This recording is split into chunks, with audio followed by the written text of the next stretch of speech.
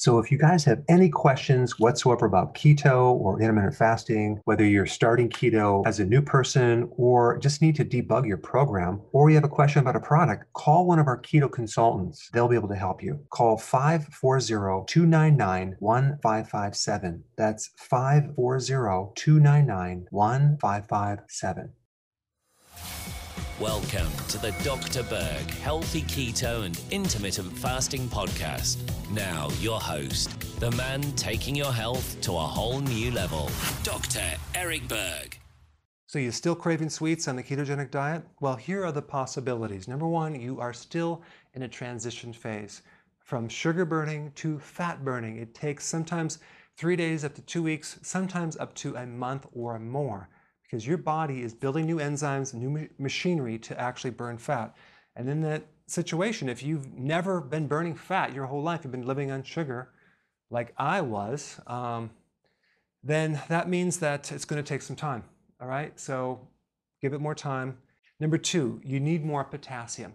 Potassium is the key mineral to decrease the need for insulin. It also helps you store glucose in the liver and the muscles, so it really cuts down the sugar cravings, okay? So you can either get that from vegetables or as a supplement, okay?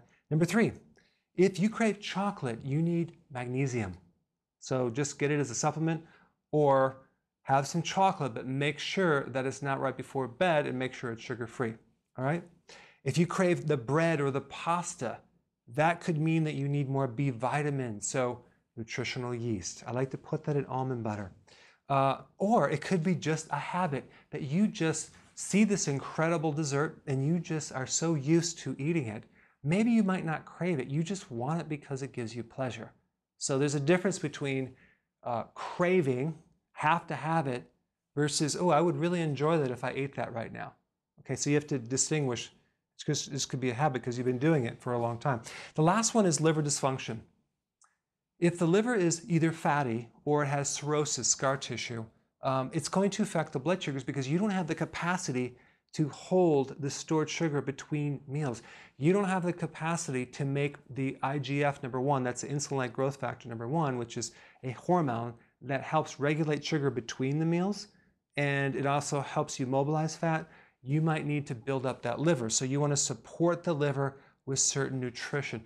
I think I'm going to put a link down below, and the nutrients that you need to support the liver are the same nutrients that support insulin dysfunction, okay?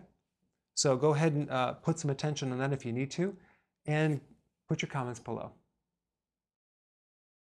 Hey guys, I just want to let you know I have my new keto course just came out. It's a mini course. It covers all the basics and how to do it correctly. You can get through this in probably 20 minutes at the very most. So if you're interested, click the link below and get signed up now.